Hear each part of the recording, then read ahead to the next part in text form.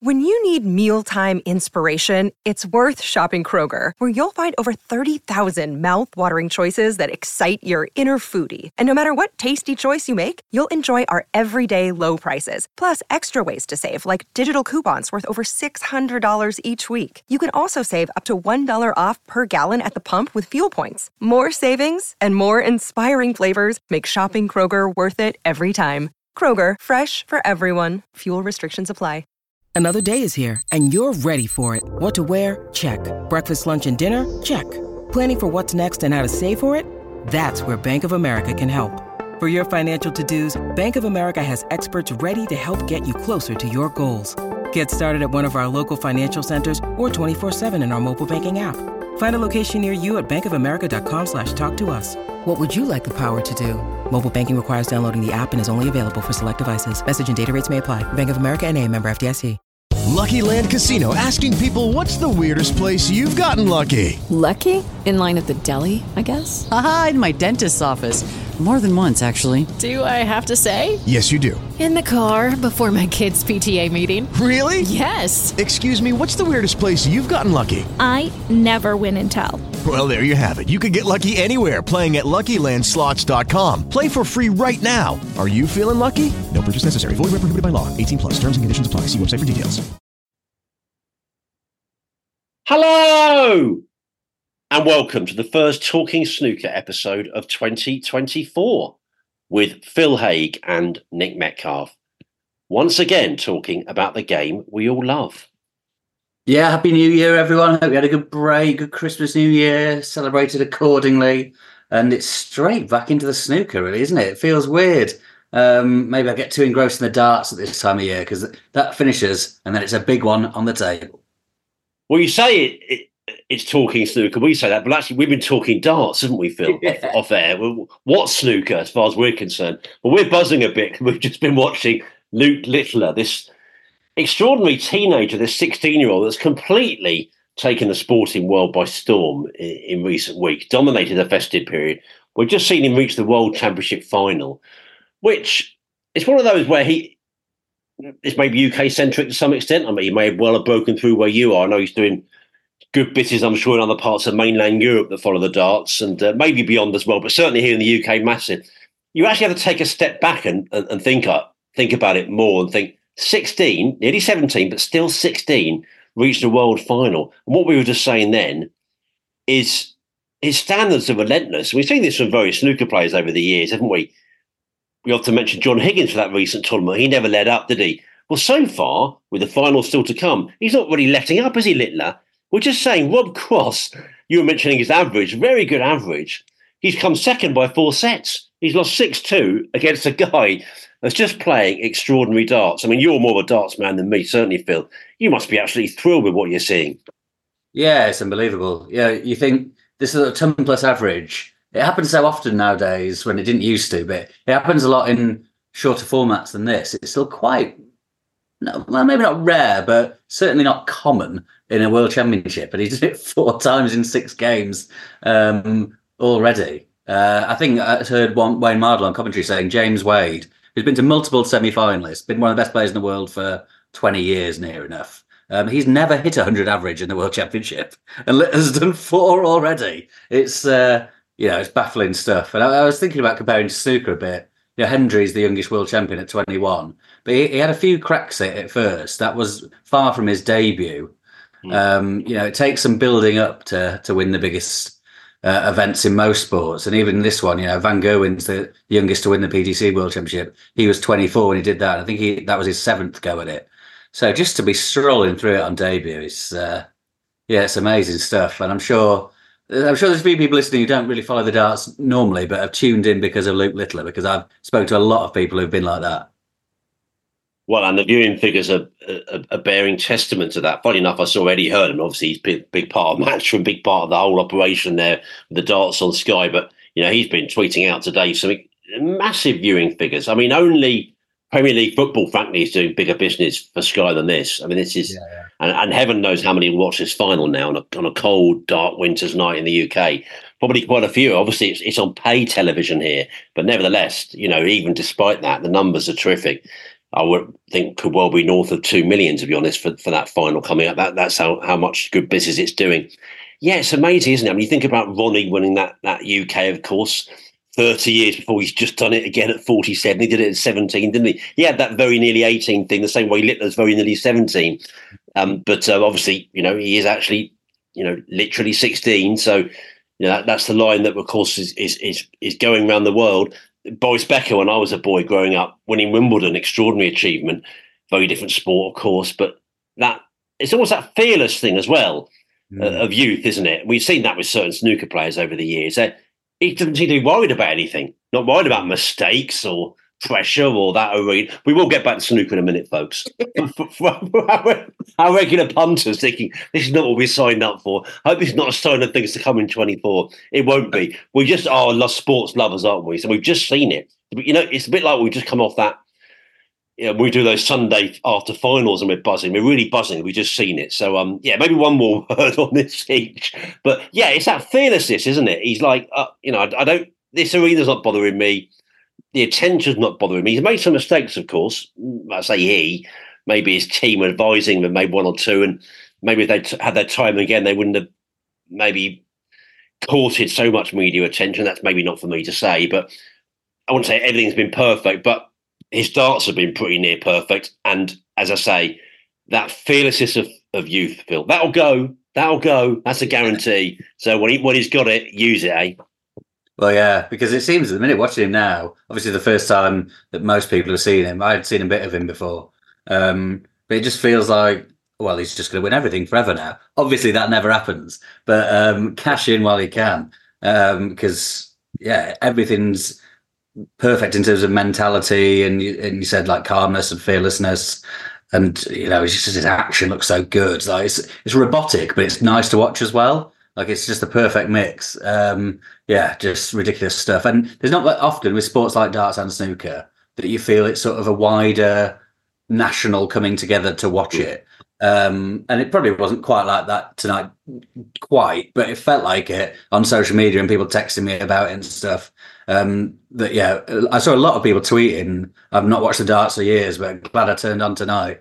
And it's great for sports like the ones we cover to get that. Obviously, that's huge. And he's got a big year ahead of him. Whatever happens on Wednesday, he's going to be the centre of attention in everything coming up. Are they going to put him in the Premier League and stuff like that? Almost certainly, yes, with the viewing figures so far. But that's big. He will be 17 then. It's pretty big stuff. It's amazing to watch. It is, and I mean, it's not the only sign by any means, but I did get news alerts from the BBC and the Guardian tonight to my phone about the darts, and I never thought that would ever happen, Phil. I never thought I'd ever get a darts alert on those. So, and I mean, listen, I don't think the media coverage has actually been the most mature at times. Actually, I think. I mean, my view is should have covered him in very, very big fashion in terms of making it a big story, but he perhaps didn't need to completely dominate the whole tournament. But anyway, that's another matter. It's an incredible story. That there's no getting away from that. He's in the final. That's to look forward to. I'm sure many of you are watching the darts. In fact, I've seen some people say, actually big snooker people say they feel a bit left out because they don't like the darts. That's fine as well. Not everyone that likes snooker likes darts, but there is some crossover. And I know people that may be missing the snooker are tuning in. But we won't be missing the snooker for much longer, Phil, because the Masters is soon to be underway, switching right back to our snooker mode now, getting underway this weekend in London at that same venue, Alexandra Palace, of course. They'll clear everyone out after tomorrow, after Wednesday. Get rid of all the darts people. Snooker comes in, and we can't wait for it a thorough deep clean, I hope, after that. That's to say the very least, yeah.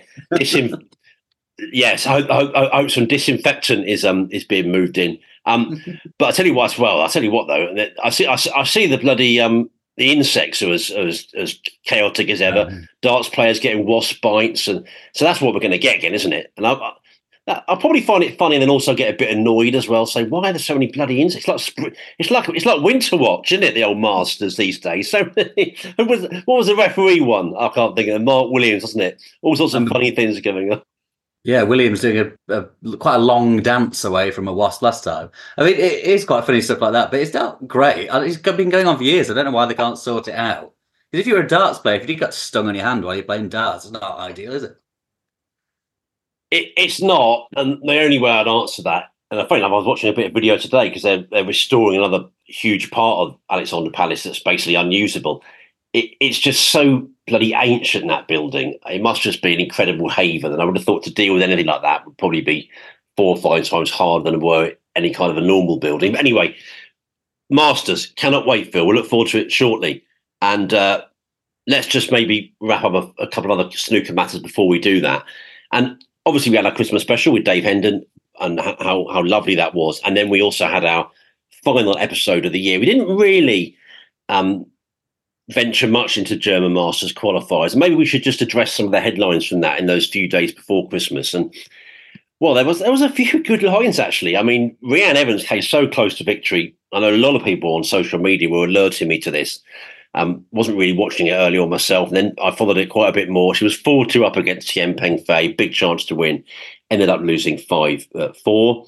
There was a really good win for Scott Donaldson, beat Gary Wilson 5-4, and that was on the black in the final frame. And look at the score; very tight match, that one. Well, it wasn't a tight match. Liam Pullum, Stuart Bingham. What a win for Liam there, winning 5-1. Breaks of 73, 80, 56, and 72 from him. And then, well, one Sid Jun, that kicked up a bit of a fuss as well. He was Dr. Frame, wasn't he, for being late? Just late, but as various referees and people from the officialdom world have said, well, you know, rules are ultimately rules. And, well, it didn't actually affect the result because one beat Ding Junhui, very good win, 5-2. And Si Hee, of course, we know so well from that run at Sheffield now last year, well, he beat Liu Haoshan 5-4. He was 4-0 down and came back to win. You don't get many of those to the pound, Phil. So lots of stories there. And, the first Your Internet Connection is Unstable of the year, Phil. Brilliant. Great stuff. First of many, I'm sure. And over to you. Maybe lots of headlines there, but that win for Liam Pullum. I mean, if that's not going to give you confidence against a former world champion, nothing will. Yeah, that was the standout one for me out of a few. Yeah, I think you named them all there, really. It's nice to see Jack Shorty doing well. I always like to see him doing well because he's had plenty of struggles. His win over Jack Zask was very good. And I watched at the end, definitely, of Donaldson against Wilson, because that was, 2 or 3 days after Gary had won in Scotland, and he had to go down to play these qualifiers just before Christmas in Ponsforge. It was late at night, right to the deciding. I think Donaldson came quite far from behind in the deciding frame to win on the black. And it just, it's constant highs and lows in this sport. As soon as whenever you hit a high, there's a low not too far behind. But yeah, no, some great results and definitely pulling the notable one. It's encouraging this season. I said it a few times. We've been lacking sort of youthful talent coming through, but there are good signs for it. So and Liam's definitely one of them. I don't know if you mentioned Ashley Carty beating Noppon 5-2. That was the only other one I had written down. He's been having a good season coming back on the tour, and Noppon, he'd just been in the final in Scotland as well. So good win there for Ashley. But some notable results. The big names, the biggest of the names, go straight to the venue this year. So it wasn't quite the carnage of the previous year when almost all of them seemed to lose in those qualifiers. But they've gone, I think the top 8 went straight there. But German Masters not far away now. Always one to look forward to. Definitely, and it's 7 days now, isn't it, this time, for the first time, not 5. So that's going to be a big difference. A load of snooker fans from all parts of Europe really you're looking forward to heading to that tournament again. One of the big favourites in the calendar, of course, at the Tempodrome. And yeah, we'll look forward to that. Now, Phil, in these few days before the Masters, lower key, but more snooker, the Championship League is back with us. And as you well know, probably as much as anyone, there are now more episodes of the Championship League in an average year than there are EastEnders.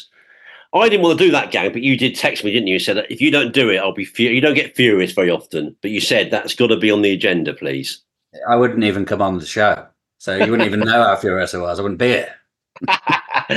And if you would do that, utter nonsense from me. Underway in Leicester, of course. It's a couple of months. I looked, and the actual conclusion of the event is early March. So, yeah, as ever, a bit of a slow burner. And, well, look at the first day results, Phil. And Ryan Day's off to a bit of a flyer. Yeah, 4 wins from 4. Yeah, so it's Day, Kyron Wilson, Wakelin, Noppon, Gary Wilson, Bingham and Milkins. So, nice competitive group there. Tough to pick a winner looking at that. But Ryan Day started very nicely, 4 wins from 4, 3 wins from 4 for Kyron. So very good, solid stuff there as well. The only one with no wins, Rob Milkins, actually, just before the Masters. But they've got another day. We've only seen one day of it. So, there's the second day of the first group. Then we've got the second 2 days of the second group before the Masters kicks off. I always think the guys who are playing in the Masters, I'm surprised when they're not playing in these because it feels like ideal match practice. And if I understand it correctly, the higher the rankings you get offered when you want to play. So so anyone in the Masters, if they wanted to play in the first couple of groups, pretty sure they can. So it just surprised me when they choose not to, because it seems like an ideal little bit of getting ready, a proper match practice. But the likes of Kyron will, and then in Group 2, I think Selby and Carter are in, and obviously Milkins as well. So we'll see if that makes any difference when they get to Ali Pali. Yeah, absolutely. I mean, we said it many times, they're never going to be the biggest wins of the season, but we have seen before, so there have been a couple of direct matchups actually from the Championship League going into bigger events, and the results do sometimes tend to be repeated. So, any win you get over an opponent, especially one you've got coming up is going to be valuable in whichever form of the game it is. But of course, Phil, so the Championship League's underway in Leicester, and that will keep us going sort of in the in-between periods between tournaments. That tends to be the way it works, doesn't it? But of course, our main priority is the Masters. Now, I'm aware we've been going a number of years now, so probably going over old ground, maybe more than we need to. Brilliant tournament, goes without saying. Every standard ticket sold, absolutely brilliant. The atmosphere is going to be, wonderful every day, every night. And that's just, I think as you put it recently, probably in our last one of the year just gone, actually, that's the way the year kicks off is the way we like to think of snooker at its best. I think it's a great way of saying it, actually, with big crowds, the best players, spine-tingling atmosphere. As I said once, not so long ago on here, someone from the officialdom world of WST said to me, if they were introducing someone to snooker for the first time, they'd now take them to the Masters. I remember thinking, well, I probably would still take them to Sheffield, but I know what you mean, because there's something about that arena. It's such a pure show business, and it's going to be such a buzz, isn't it? I hope to get down there, up there myself. Is it up there or down there for me? Probably across there, Phil. Halfway in between. Not far, anyway. And it's, I was saying on Twitter today, special building anyway, which we often forget just how iconic it is. You were saying you saw a band there not so few winters ago, which you love, but it's a great place, and it's just got such a special buzz at this time of year. Darts finishing, and then our beloved snooker moving in. Yeah, absolutely. Yeah, it's become a great home. For the Masters, obviously Wembley beforehand was a great home, and a lot of people didn't think it'd get topped. But some people have changed their mind and feel like this is the new best venue for the Masters. I'm sure still a lot of people still prefer the old one, but this is very good, no doubt. I had I think it was 2016. I think I was up there every week for a bit, going to the darts and the snooker. Then going to see Slipknot there. So it's a very versatile venue, 3 contrasting events that I went to see there, but all very good. But yeah, that walk up there, lovely views, underrated little bar in there as well, which you can go to before, after, or even during the match if you want to pop out for a frame. It's great to look forward to. And what I always enjoy watching it is how much the players are absolutely buzzing about it there, because they do the interview. Obviously, that's the benefit of a one-table setup as well. They do the post-match interview just by the table. The crowd's still there. They can sort of keep cheering along. We don't get to see that too much, really, other than like after finals. And they're just, the smiles on their faces. Even, we've referenced this a load of time, that classic Higgins-Williams one. They've seen it all. And even those two were like, bloody hell, this is next level stuff. So, yeah, very special tournament, very special place. Yeah, quite. And I like the recent example of that, which might have been last year, actually. I'll put a clip up. I absolutely loved it. It was if you could sum up Rob Walker and Barry Hawkins as characters, it was that. Rob was very much like, what a performance, Barry. You were absolutely brilliant. Oh, this crowd's absolutely loving it. What an afternoon. It's absolutely brilliant, wasn't it? Barry was like, was it? So low key. Oh, was it? Oh, brilliant stuff. It really was. I didn't do it justice there totally, but it was so funny. Let's start with Sunday afternoon, Phil. Luca Purcell, Jack Lisowski. And maybe I'll have first look at this one then. Well, Luca won 6-4 actually when they met at the Players' Championship last year. Having a look at their results earlier. They never really met in many matches of great depth, to be honest. Best of 11 is the longest. And it's a hard one to call, actually, to be quite honest. I mean, Lisowski has maybe been a bit better than it seems. I mean, it's been quite a lot of downbeat talk about him, but he's actually been in one quarter, one semi this season. It's not that bad. I mean, I think we're used to obviously very high standards from him. I had a look at the 1 year list. He's 19th on there. So, it's not dreadful by any means. And Purcell is 38th on the 1 year list, to put that in perspective. And he's not really been at the races at all. Said it all about world champion. It's happened since time immemorial. It's happening again, which I'm a bit surprised about, because I thought some of those early signs were he wasn't going to be too shackled down by it, if you like. But that hasn't proved to be the case. He's not really fired yet. We are broken records because we keep saying he will. He definitely will. Whether it will be now or not, it may well be. I mean, I think anything at the Masters any slot is great, but that Sunday afternoon slot is a bit special. It's the first match. It's often the champion, not always. It's not always the champion. I think they weigh up various factors as to whether it's better to put the champion on or not, and obviously judge the champion. The judge's got a very nice slot coming up later in the week. They maybe think that's better for telly or whatever. And Luca Jack Lisowski is a great attraction. Let's be clear. They're very exciting players, and let's hope for a lovely audience on the BBC and Eurosport coming up on the first day of the tournament. But there is that big occasion feel about it. So maybe just a bit of a hunch. I think Luca might play better than we're expecting, and could maybe be a bit of a turning point for him. It's going to happen sometime. Why not here? But yeah, hard one to call, Phil. I say that. I mean, they all are, and but yeah, it's a bit crystal ball. I wouldn't like to be an odds man. I wouldn't like to be out like our friend George Wayham or Richard Mann having to decide this one for their punters. Tough one, I think. Oh, absolutely. Yeah, I think I did have a look, and there's nothing into it. I think Purcell is the very marginal favourite, but you wouldn't be putting money on that with any confidence, I don't think. Lisowski, like you said, he's got himself in a weird position now, because there's this whole thing about when's he going to win his first. That almost whenever he loses at any stage, then it's just like, another one where he hasn't won it. So he can actually sort of be doing all right and having a perfectly decent season. But it still seems so negative, because every time he loses, it's like, there's another one gone, which other people don't really have to deal with. So, and, that's just because this became a narrative quite a long time ago about, when's he going to win his first? It seems like it has been going on for a very long time. But he can sort of go under the radar in doing well. And I mean, it shows by the fact he's in the Masters. He's been in the Masters quite a number of times now, been a very regular face in the top 16 without winning something, which is an achievement in itself. So, I wouldn't be very confident either way. But Jack was weird last year. He looked really good at the Masters in his first two games, and then completely sort of fell apart against Williams. So pushed. Maybe I'd go with Jack, but not that confident at all. So I'll brush past that very lame prediction to Sunday night, when another interesting. Well, they're all interesting ones, really. But Sean Murphy against Zhang Anda. Zhang. Not very long ago, no one would expect to have seen Zhang Anda in this Masters draw at all. Absolutely incredible, just emergence. English Open final, winning the International Championship, which is huge, and has catapulted him into the top 16.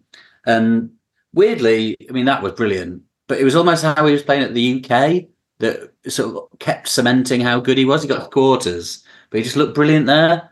And I imagine he's been working very hard over Christmas, and I expect him to play pretty well again. These two have played a few times, but it almost seems irrelevant to do it because they haven't played it since Zhang Anda became the new Zhang Anda. So I don't know if that, Murphy's got a winning record against him, but it seems irrelevant now. Sean obviously started the season off great, winning the Championship League, but then really sort of gone downhill quite badly since there, struggled for results.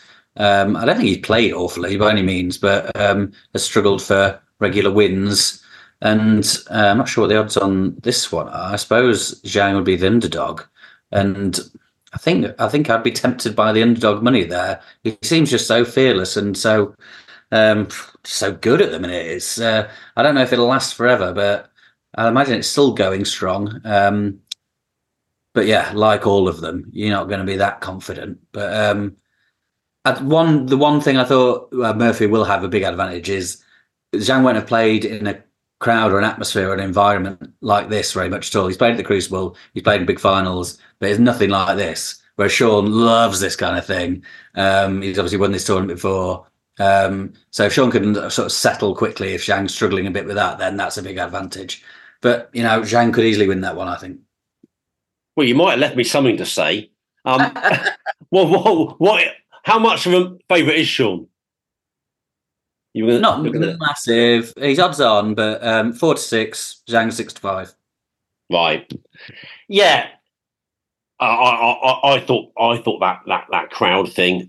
It's a bit of a cliche, the start being important, but I think it probably is in this. If Zhang can get into the game quickly, I think 2-2 would be great for him, that sort of thing. But if Sean has a bit of a head of steam and starts well with that, his immense experience generally, but his immense experience at playing in this event with that crowd and big crowd generally throughout his career. But as you say, the crowds at York are hardly small. He's been at Sheffield, so he's not as totally unknown to having. This is a bit more of a bear pit than almost anywhere else. But yeah, I wouldn't have thought that would be, if he just get a foothold early, something that really proves to be that decisive, probably in the long term. We'll see. I mean, as you say, Murphy, I saw won their last match a couple of seasons ago at the European Masters, but Zhang's just gone up a level now, and he's just having that marvellous season. He really is, one of the players of the season, really. He'd be a strong candidate to be the player of the season if Judd hadn't had that amazing run, and it has to be Judd, frankly, but Zhang's, knocking on the door of that status. He's been that brilliant. And as you say, not just winning, but I like the narrative of him getting closer. The English, wasn't it, when he was leading Judd in that final? Then we thought that would be a springboard, for some time, maybe months in the future, who knows, or this season. But to do it that quickly and win a tournament, brilliant. And then backing it up with good performances since. So, he's a proper prospect at the moment, and that he's offering plenty of evidence that he's here to stay. Really, and the much higher level than he ever has been before. Yeah, Sean won the Championship League, didn't he? He's been a bit hot and cold since. Maybe more cold actually. He reached one tournament quarter-final, but I suppose the immense experience he does have at the Masters would make me lean towards Murphy. I can see why he is favourite, frankly, and I probably would lean that way. Monday afternoon, Ronnie, the afternoon slot. I think that was one of the listeners to Dave actually, to Snooker Scene, wrote in recently and talked about how long it had been since Ronnie hadn't had anything but this at the UK or Masters. And as Dave was saying, it is an advantage ultimately. But I was thinking about this a couple of days ago and thinking it was ever thus in sport, really. I mean, we used to joke, in various offices I've been in over Federer over the years, and we went over the top. When would you like to play, Mr. Federer? But there was an element of that in slams. You get the lovely afternoon slot, or he'd always seem to play, on the Friday, not the Saturday at Wimbledon, so he always have more time off. And I guess that's ultimately what the very, very top players have earned through their brilliance. And it was ever thus. TV want the stars. They want Ronnie. He's on Monday afternoon. And I'm sure they'll have a lovely afternoon audience for it on the BBC and Eurosport. Ronnie against Ding. Well, I'm often saying how much they played, so I thought I'd look up. Seems like so many so far in the 20s. Well, it's 3 meetings in 2020, 2 in 21, 3 in 22, 2 in 23, and now 1 in 24. That's a lot, really. When you think about it, there's so many matchups which they hardly ever seem to play. And yet these guys play all the time. And Ronnie, of course, wins the vast majority of them. He was hammered that time by Ding in the UK, of course, not so long ago. But he wins the majority of them, including that recent UK final, which is a smashing match. That could have gone either way till late, and Ronnie just showed his pure class. I can see Ding winning, actually. I mean, it's hardly a rocket science comment, but he's that good. I can see him winning. I just think it's a bit of a mug's game to back that. I think the best time to play Ronnie is probably first up. So if it's going to be cold, it'll be more likely this round. But I think his record at the tournament is so phenomenal. Easy for me to say, Phil. So phenomenal that I think I'm going to have to go with Ronnie. Yeah. He's a pretty safe bet in the first round of most things. I agree with you. That is sort of the time you think you catch a cold, but he doesn't tend to get beaten there. He's not lost a first rounder at the Masters since 2011. There's a lot of games that he's won since then. Whereas Ding, I looked at his 1 second. Sorry, he has lost. So he won it in 2011. So that's when Ronnie last lost a first rounder. Ding's lost 8 times in the first round since then. Wow. And he's not won a match at the Masters at all since 2019 because he missed the last 2 and lost in the first round twice before that. So I think when he was talking in York as well, when they were asking him about, he kept being asked about why he loved the Barbican so much. And he said just some venues suit, you just feel good, confident, and some you don't. And the one he said when he doesn't is Ali Pali. So he doesn't feel good there. Ronnie definitely does. As you say, I mean, it's not nothing extreme to say. You could see Ding Junhui winning, of course. But I'd be going Ronnie all day long on that one now. And the crowds will love it, I imagine. So where are we up to now? Monday evening, we have Mark Williams against Ali Carter. Not a bad one. I had a look at their head-to-head. They played loads in sort of short format games over recent years. The Championship League and the WST Classic, which Williams won. They haven't played sort of a long game, a proper game, since 2019, which is a bit surprising, I suppose. Mm-hmm. Williams winning in the Players' Championship. And I would say Carter hasn't beaten him in many big games for a long time. He did ages ago. We're talking sort of 2007, 2008. But Williams has had the upper hand in longer games. And Mark, actually, we haven't mentioned that. I suppose this was going to come up in any other business, but he won the second of the events in Macau over Christmas, which, of course, is an exhibition. But, he beat Trump in the semis and he beat Lasowski over a lot of frames, beat him 9-6 in the final. So it's not bad, bit of match practice against very good players. It looked like a good atmosphere. Looked quite flash. He'll be feeling good. I'd lean towards Mark there. He's been good this season. That British Open win was brilliant. He doesn't tend to sort of string together loads of good performances in a row on a regular basis these days, but it's certainly in there. And he was superb in this event last year as well, running to the final. He was excellent throughout, but that game against Ronnie, superb. Even in the final that he lost, he was great. So, I'd go with Williams there. Yeah, I think I would lean the same. Seems to go for a lot of the bigger hitters, but just finding it hard to make a case for in some of these for these underdogs to do it, and really close head to head generally. First match 0-1, Phil, going back quite a while now. As you said, I wrote the same sentence down. You said had another long match for a few years. I'd actually forgotten that was part of Mark's run to this famous last world title in 2018 that he beat Ali in the quarterfinal 13-8. And a little plug, Phil, because I don't want you to be shy and forget to plug it yourself. You're 23 for 23. I noticed that Ali was 9th and Mark 8th. So that, felt about right. Most of them in your list felt about right, actually. But that just shows that's the kind of years they had just gone.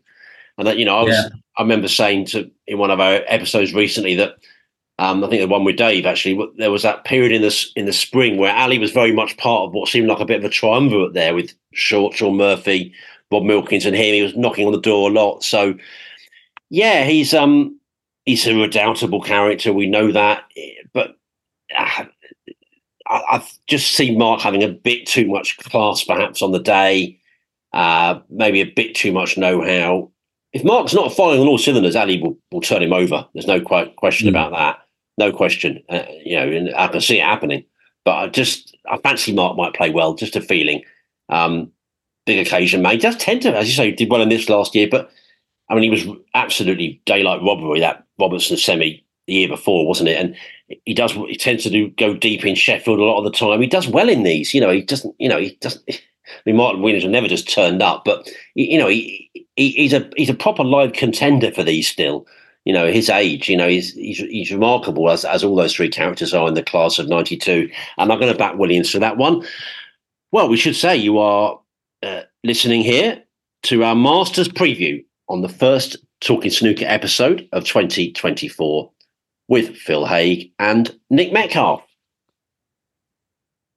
We're on to next Tuesday now, and, well, another mouth-watering one. They all seem to be, of course, that's the beauty of the Masters. Judd Trump, Kyron Wilson. Well, Judd's clearly ahead in the head-to-heads. One thing I always think in Kyron's favour is he's one of those that's not at all overawed by Trump, really. I just worry, is he playing well enough to beat Trump? That's the thing. Looking again at the 1 year list, which I had a good scan down. I think it's always useful, but at this time of season, it starts to get really useful as a gauge. But he's 35th. I mean, he miles down for a player of Kyron's quality. He's reached just one quarter-final this season at the European Masters, whereas we just know what Judd's been up to. It's been remarkable, really. But I was also thinking, 3 in a row, that would rightly always get the headlines. But he's also been in 2 other finals, reached the semis of the UK. I mean, he's absolutely extraordinary. There can't have been many more than about 9-10 tournaments. There's 6 or 7 now just named that he's either won or just, come runner-up or got to the last 4. It's a hell of a season. It really is. So, yeah, I'm sorry. Kyron's a marvellous player. Again, probably goes without saying, I can see him turning Judd over. Well, in some ways, I can't see it in this example because I'm not sure, obviously a very good Kyron. And again, Judd tipping off those standards, Kyron will win. But at the moment, just the way this season's panned out, I'm finding it hard to put together a very constructive argument for Kyron. It's Judd for me in this one, Phil. Yeah, that all makes sense. The thing with the Masters is that you there's going to be shocks, and you just have to sort of gut punt for them sometimes. Even though, like you say, it's quite hard to say why they would happen. You remember last season when that must have been the one you're talking about when Rob was speaking to Barry afterwards, when Mark Allen was playing brilliantly, just won the UK Championship, then lost 6-0 to Barry Hawkins in the first round. And there's just... Lasowski beating Higgins round 1 last year, Hossein Fai coming in late replacement and beating Selby. It's just one of those where, like, everyone's so good. Sometimes it doesn't seem like there's a logical argument for something, but sometimes you just got to punt on one because everyone's good enough to take chance if one guy's just slightly off it. But yeah, I agree with everything you said. But maybe just for the sake of going differently, I'll go with Kyron. I do like that he's playing in the Championship League. You could have, if you play in both those groups this week, then it could be 4 days of playing really good players in great conditions and gaining some confidence and just sharpness. Especially after the break over Christmas. I know those guys. Judge was playing in Macau, but yeah, maybe that could be something. But Judd defending champion, yeah. As I say, everything you said was accurate and makes more sense. But I'll just go with Kyron for the sake of it. I'm speaking to him tomorrow, actually, so maybe something will come out of that interview that I'll be able to put my argument into better shape. Good man. Well, maybe I'll let you have first go at Neil Robertson, Barry Hawkins. Well, that's a very interesting one, isn't it? Yeah. Neil obviously been away in Australia. In what he hopes is a break that's going to turn his shocker of a season around. It's been really bad. It's one of those where you wouldn't even say by his standards. It's been bad by almost anyone's standards. He's sort of in the 80s on the 1 year list. So it's not just, a bit worse than he would normally do. It's a lot worse than he would normally do. And he's hoping that bit of rejuvenation by going back to Australia will perking back into action. And yeah, everyone would love to see that for sure. No idea if it'll work. That's not a guaranteed winner. I know he played an exhibition or a couple of exhibitions over there, so he's had his cue out, but I don't know how much practicing he's done. Whereas Barry Hawkins had really good season so far. He won the tournament at the start of the season, the European. He's been pretty consistent since then, semis, quarters, looking very strong. So on form, you have to say Barry Hawkins is the favourite for that. Just getting the bookies odds up. Yeah, he's marginal, very marginal favourite. Robertson's only evens as the underdog. Yeah, I mean, Neil. If Neil could just spring back into life, maybe he's right. Maybe it was he just needed to have that break and burst back into life. It could happen, could well happen. And he won this tournament 2 years ago. But around that, 3 out of the 4 years, he's lost in the first round. So it's very unpredictable, isn't it? I'll go with Hawkins though on the season's form because there's really no comparison in that genre. That's not the right word on that topic. Yeah. Both those matches that day are not dissimilar, actually. I mean, Karen Wilson and Neil Robertson are both marvellous snooker players, but on their season, you can find form not from nowhere, but these guys are so good they can dredge it up. I mean, look at Gary Wilson; he's done almost nothing all season, won a tournament. Of course, it can happen, but yeah, the one thing I would say is that I thought when Neil won it 2 years ago. I've forgotten which might have gone to Scandinavia, I think it was, but he's certainly been away and hardly played and looked quite shaky early on, ended up winning it. You can play your way into the Masters, but when you're playing someone like Hawkins, he doesn't tend to dip below levels. There are question marks, I think, over Barry's temperament, actually, when it comes to the very, very late stages of events and ability to get over the line in massive matches. But there aren't many question marks over his stickability, I think, in most matches. So, I mean, Neil, historically, Neil's ahead on the head-to-heads. He's won the majority of their biggest meetings. Of course, he won comfortably in that Masters final against Barry. This is a repeat of a final, of course, of 2 years ago. Barry's Masters record is no problem with that at all. 2 Masters finals and a semi-final in the last decade for him. But Robertson's record is generally brilliant. I mean, you mentioned he's had some early exits, but he's twice lifted the trophy, twice been runner-up. So it just depends. How is he going to perform after his break? I think it improved in the second half of the season, but it has to be instant improvement, doesn't it? That's the problem, and it's quite a push to think there's going to be instant improvement in the sort of bear pit of a Masters match. So yeah, I'm also going to lean towards Hawkins there for sure. On to Wednesday afternoon, next Wednesday then, John Higgins, Mark Allen. Well, Allen's slightly ahead in the head-to-heads there. They've played a lot over the years. But Higgins did win 6-5 when they were in the Masters 3 years ago. And I always think with John, he's got that funny Masters record, doesn't he, where he has put that right to some extent recently, actually. He got to that COVID final, didn't he, when he lost to Yan Bingtao. But I think it's still only 2, which is 2 victories for John. He's been going there, 30 odd times now, probably. So just by his, the fact how amazing he's a player, it feels very much under what it should be. But as I say, he did get to a recent final. Allen's barely performed anywhere until he won the Champion of Champions. That's that thing again. They dredge form up, these guys. Then he won the shootout, so he's having a good season again. Has to be said. Well, Higgins is one of those, and I think we say the same thing for a few guys, actually, to some lesser extent, what we were saying about Lazowski earlier. I mean, John's obviously that level above, but unless John's sort of winning stuff or maybe even getting to finals, as he's been to loads of finals lately and lost nearly all of them, as we know, there's a sort of temptation to think, oh, he's doing nothing. But actually, he's 12th on the 1 year list. He's been to 4 semi-finals, so he is doing quite a lot. He's just John Higgins. So we expect so much of him.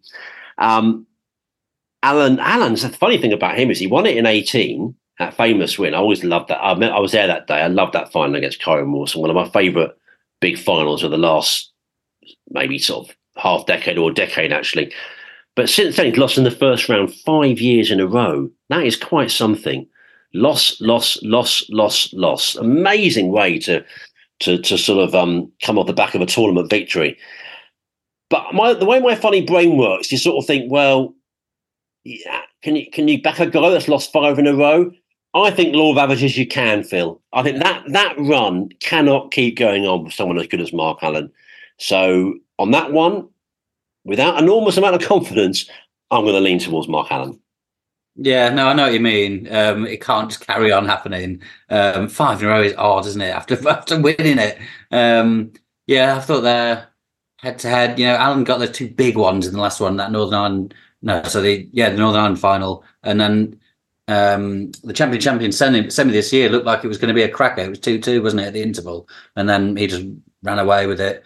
And they played 5 times at the Masters, and Allen's won 4. So. Yeah, I'm not opposing that tip at all. Allen's won that. He was brilliant actually in the Champion of Champions. I thought he was so good there. Absolutely hammered Judd in the final.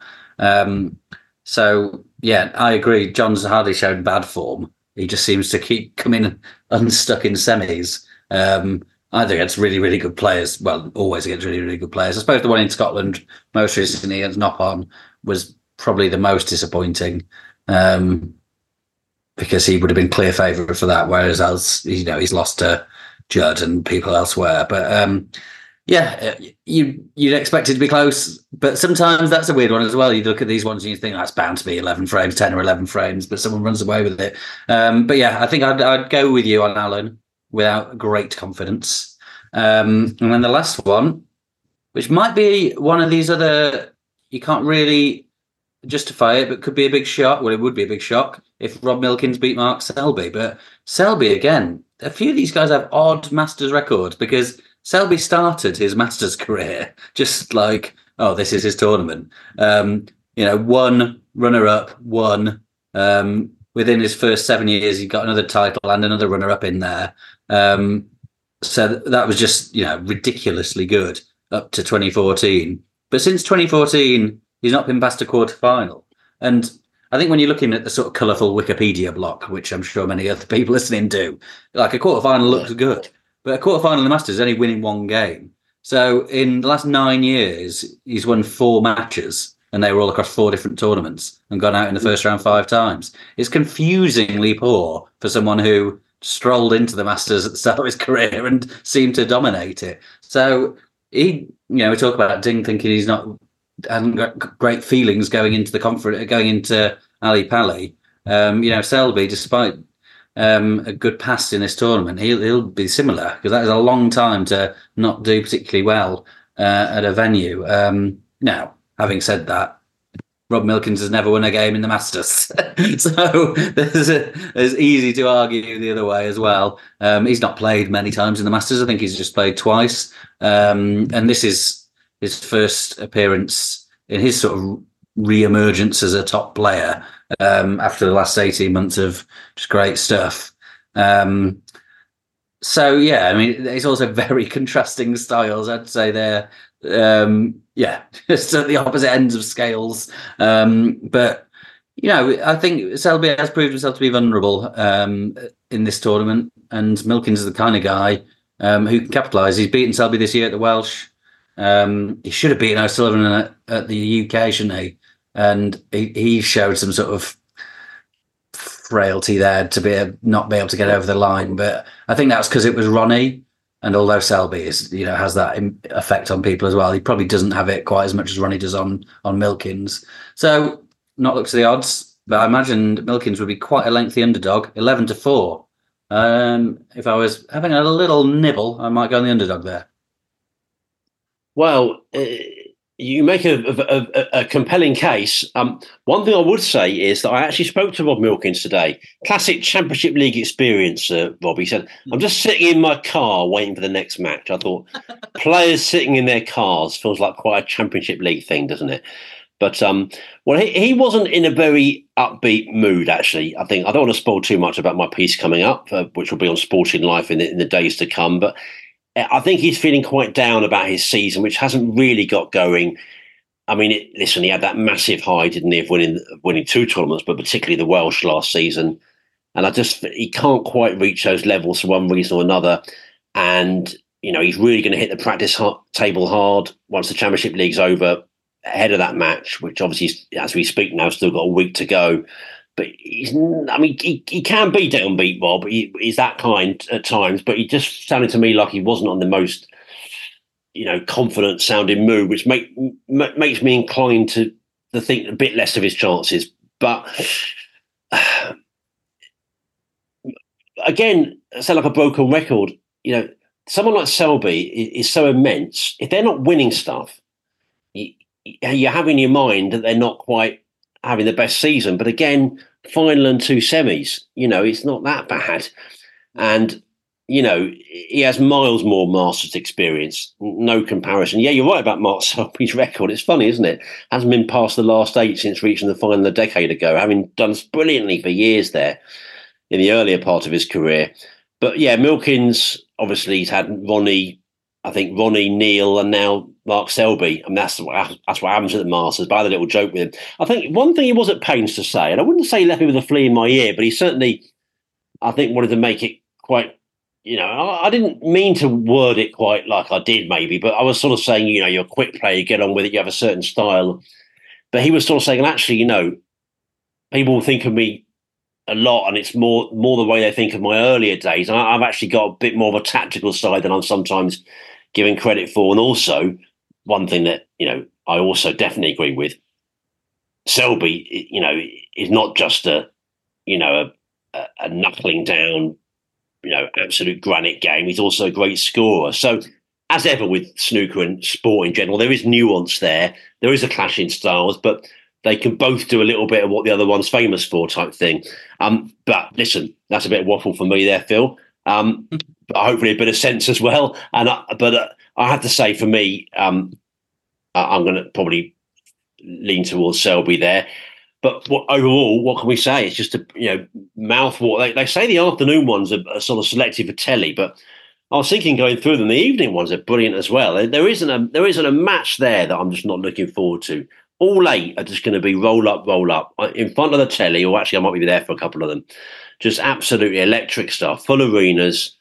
We're just we're just very lucky, aren't we? These are the times before these really big ones where just before it gets underway, you're just so excited. It's day after day of action. And it's not quite that morning, noon and night feeling of the Crucible without the morning session.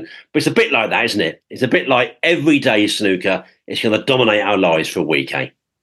Yeah, and like you said, there's no, I suppose there's some that sort of jump off the page a bit more than others, but there's no bad ones. You don't get bad ones. So, yeah, it's constant big fight feels, whenever the afternoon or the evening session starts. And it's so hard to pick a winner. Just going through those then, we've made some picks, but not confident about many, if any. So then to pick someone to come through the field, you just wouldn't be surprised. There are 1 or 2 people in there who you would be surprised to win it.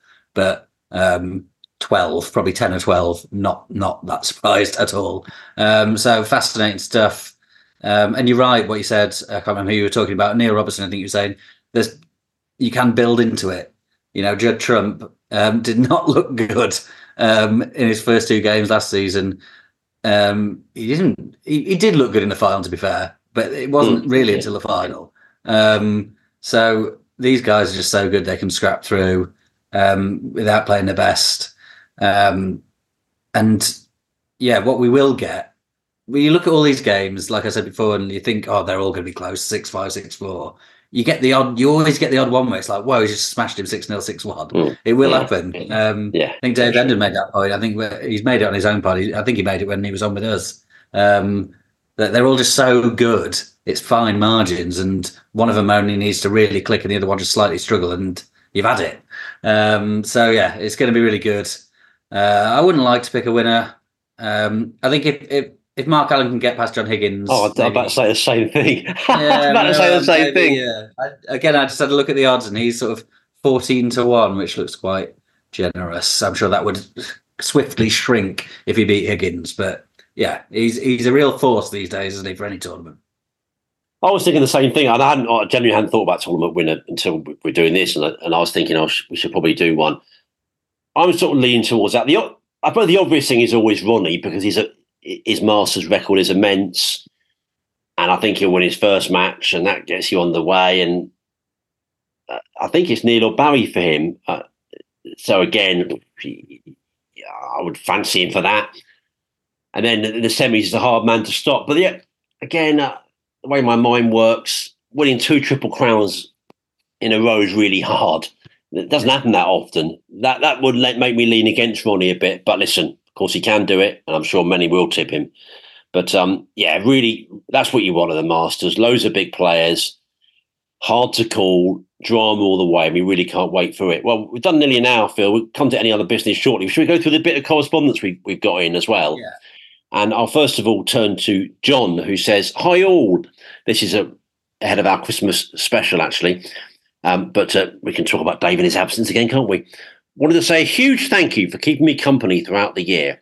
I get so much pleasure from listening to your 2 podcasts. They complement each other so well. I especially enjoy the in-depth tournament analysis that Nick and Phil provide, alongside Dave's opinions, positivity and encouragement for viewers to write in and share their views, which always get read out. When both podcasts popped up to listen to yesterday, I was torn and didn't know which channel to listen to. So I now listen to the show twice, one from each channel, so you both get a listening figure.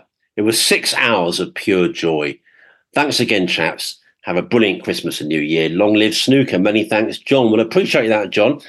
And is that a bit of purgatory, listening to that twice? I mean, I don't know. It feels like John enjoyed it. That's the main thing. No, I'm only pulling your leg, John. We really appreciate it. That's so sweet, isn't it, to listen to both through our different channels? Really, really nice.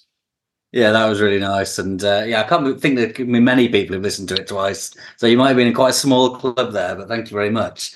Here's Lars Johannesson. Hey, guys. Was going to write a long snooker-related email, but decided against it. Already bombed Dave with a long email a while back. So instead, I just want to say thanks for 2 great podcasts. The 2 snooker podcasts that matter, in my opinion. The other podcasts need a comedian to entertain us. You guys are just yourself, and that's all we need and want. So thank you for that. Looking forward to hearing what you have to say about the first half of the season, what's coming up in 2024. Signing off, Merry Christmas and Happy New Snooker Year to you and yours. Cheers, Lars. Thank you very much, Lars. Great to hear from you, Lars. Much appreciated. Happy New Year to you. David Marsh next. Hello, Nick and Phil. Long-time listener, first-time emailer here. Thank you for such a brilliant podcast. It's such a weekly highlight for me, and I'm sure for many snooker fans. I think the mix you have of tournament coverage and interviews is just right, and I hope you carry on doing this for years to come. I think the John Higgins interview from the summer was probably your most memorable ever episode, and showed what top journalist you are, always seeming to know the right questions to ask. If I have one wish, is that you one day have Mark Selby on the podcast, as I think his story on and off the table is a remarkable one. All the best to you both for 2024. David, well, no promises, but yeah, I agree with that. He is a remarkable snooker character, so maybe one day. And thank you, David. Happy New Year to you, and thanks for your kind words. Yeah, we'd love to have Mark on at some point. Sure. Well, I'm not sure, but I hope we will. This is Mark in Darlington, who's typed out in full Nick style, "Hello, Nick and Phil, and Happy New Year. Just a quick email to share some thoughts I've had on how the game we all love could possibly be improved or made more attractive to a wider audience. Feel free to pass this along to the guys at Matchroom if you think it's worth anything." Now, I've read these already, and I probably won't be passing them along to the guys at Matchroom, but here's Mark's suggestions. The white ball to be made bigger and fitted with a bias weight, as seen in lawn bowls, to allow Mark Williams to roll up to the back of the pack without touching a cushion. Number 2, the referee sneaks one fake red ball in the pack, which explodes on impact. Number 3, middle pockets to be guarded by opening and closing clowns' mouths on the one side, while a small mechanical windmill slowly turns, partially blocking the other. Number 4, players can do anything they feel will put their opponent off while at the table, but they must remain seated. Imagine Dominic Dale singing Welsh hymns at the top of his voice, or Stephen Maguire mean-mugging Anthony Hamilton and whispering myths while he's on the black. Number 5, UFC-style weigh-ins before the match. This one made me laugh. Some pushing and drawing a line across the throat with index finger is encouraged. Before you make any final judgment on these, ask yourself, would you tune in to watch? Love the podcast, the best wishes 2024, Mark. Well, yeah, I mean, I can't see too many of them getting over the line, but, you know, we welcome all suggestions here, don't we? We really do. And, you know, talking about great comedy, I saw a clip that, I don't know, I'm so old now, I might have probably seen it and forgotten, but rather than never seen it, but it was Laurel and Hardy. And they were, I think it was Paul actually they were playing, but Absolutely brilliant stuff. Only saw that today, so that reminded me of that. But yeah, thank you very much indeed. Well, I don't know if UFC style weigh-ins before the match. I just think I don't know. I can't imagine Graham Dott and Anthony McGill and people like that. These nice, well-mannered chaps getting involved too much with that. But anyway, I think those you picked a couple of skinny guys there. I don't think they'd be too bothered about the weigh-ins. I think some other guys might want to not want to do it for other reasons. Well, okay, but thank you very much indeed, and I appreciate that one, Mark. And Happy New Year to you. Any other business, Phil? We're going to shoot off. You mentioned Macau. There was some Maximums, wasn't there? Had a little look. Selby and Higgins, both knocking in 147s. Mark Selby won the first event. That was the really controversial one, wasn't it? Yeah. And then, as you mentioned, Mark Williams winning the second. But they all seem to have a good time. I saw amusing Christmas dinner photographs and videos. It looked a bit different from the normal Christmas we'd have over here, but nevertheless, they seem to have a good time and they're making positive noises generally about going back. Yeah, for sure. They had a great time. It seems like they were really well looked after. And yeah, I mean, you can see why players want to go and do those things. You know, they earned a load of money, playing in an amazing place and treated like royalty. You know, great.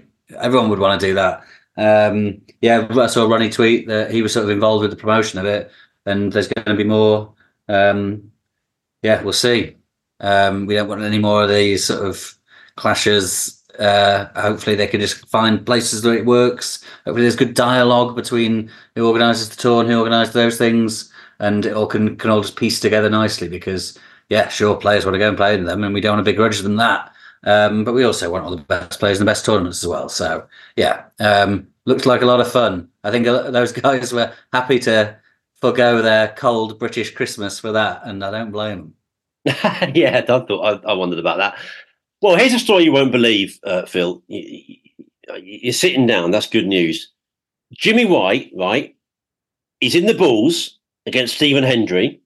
He's just got to keep his head, pot off you, and he's over the line. He wins the trophy.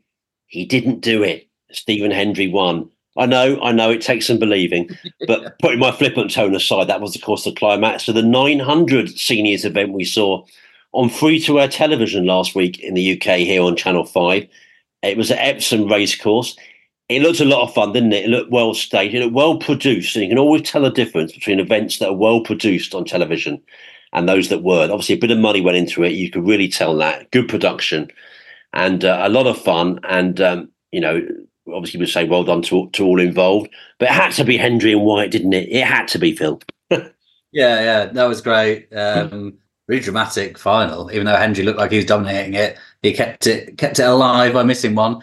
And Jimmy couldn't quite take advantage. But I can't remember who Jimmy played in his previous game, but he looked really good. Made a good break. But yeah, the whole thing looked brilliant. I didn't see it all. I was travelling back from somewhere, but I caught the end and looked superb on telly. Looked like the audience was having great fun. It was a lovely sort of. They nailed the atmosphere of what you want when you don't want quite as far as the shootout, but you want people to be able to have it, be sort of chatting and it not being intrusive. And that was just a nice sort of background hubbub that was great. Yeah. So I'm not seeing any viewing figures. I hope they were good and I hope it comes back because it's got great potential to expand, I think. Obviously, great coverage with the guys, Rachel and Neil and Rianne, JV on the comms. Rob Walker doing his thing. So yeah, no, it's great. So yeah, well done to Jason Francis for dreaming these things up and putting them on. It's good stuff. And I like that setup. I don't think you'd always want it, or maybe want it that often for regular tournaments. The tiered seating tends to be the one that adds to the whole atmosphere and drama of these things. But that tables thing was quite pleasing on the eye, I think. Everyone's sort of sitting there. Something old school about it. It felt like, I think when you see very, very old clips of something like Joe Davis and, very yesteryear, like decades and generations ago, that's kind of some of the setup there. So it's it harked back to a different age again, I think, which there was something quite very civilized about it and a bit almost grand, which I quite liked. But anyway, yeah, congratulations to all those involved with that. And well, Phil, the Masters, what can we say?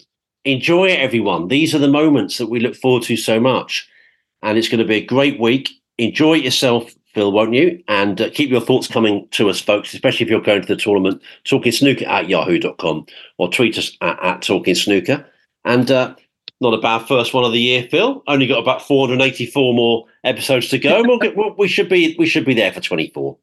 Yeah. And thanks to everyone for sticking with us for another year. I will say thanks to everyone who got in touch with my little bit of family news from the Christmas special. Don't often do stuff like that on there, but I had a lot of lovely messages from people. So very kind of you. But yeah, no, very much looking forward to this one. Feels like we've had a rare, quite long snooker break. Again, I think it's because I watched the darts for a month. But what a way to get back into it. One of the best. Yeah, can't wait. Bracel Lasowski to raise the curtain. What more could you ask for? Not much more, Phil, and we look forward to the tournament immensely. We're back afterwards to wrap it all up, of course, and to review what it will no doubt. We don't know who's going to win. We don't know what any of the matches, let alone the tournament. But the guarantee is we're going to see great drama, great theatre in front of big crowds. Exactly what we love about this dear game. And that's about it for now then, for this first episode of 2024. For your old friends, Bill Haig and Nick Metcalf. Cheerio. Sports Social Podcast Network.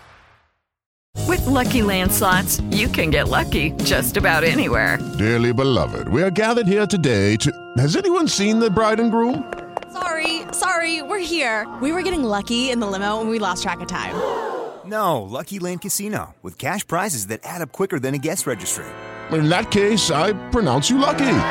Play for free at LuckyLandSlots.com. Daily bonuses are waiting. No purchase necessary. Void where prohibited by law. 18+. Terms and conditions apply. See website for details.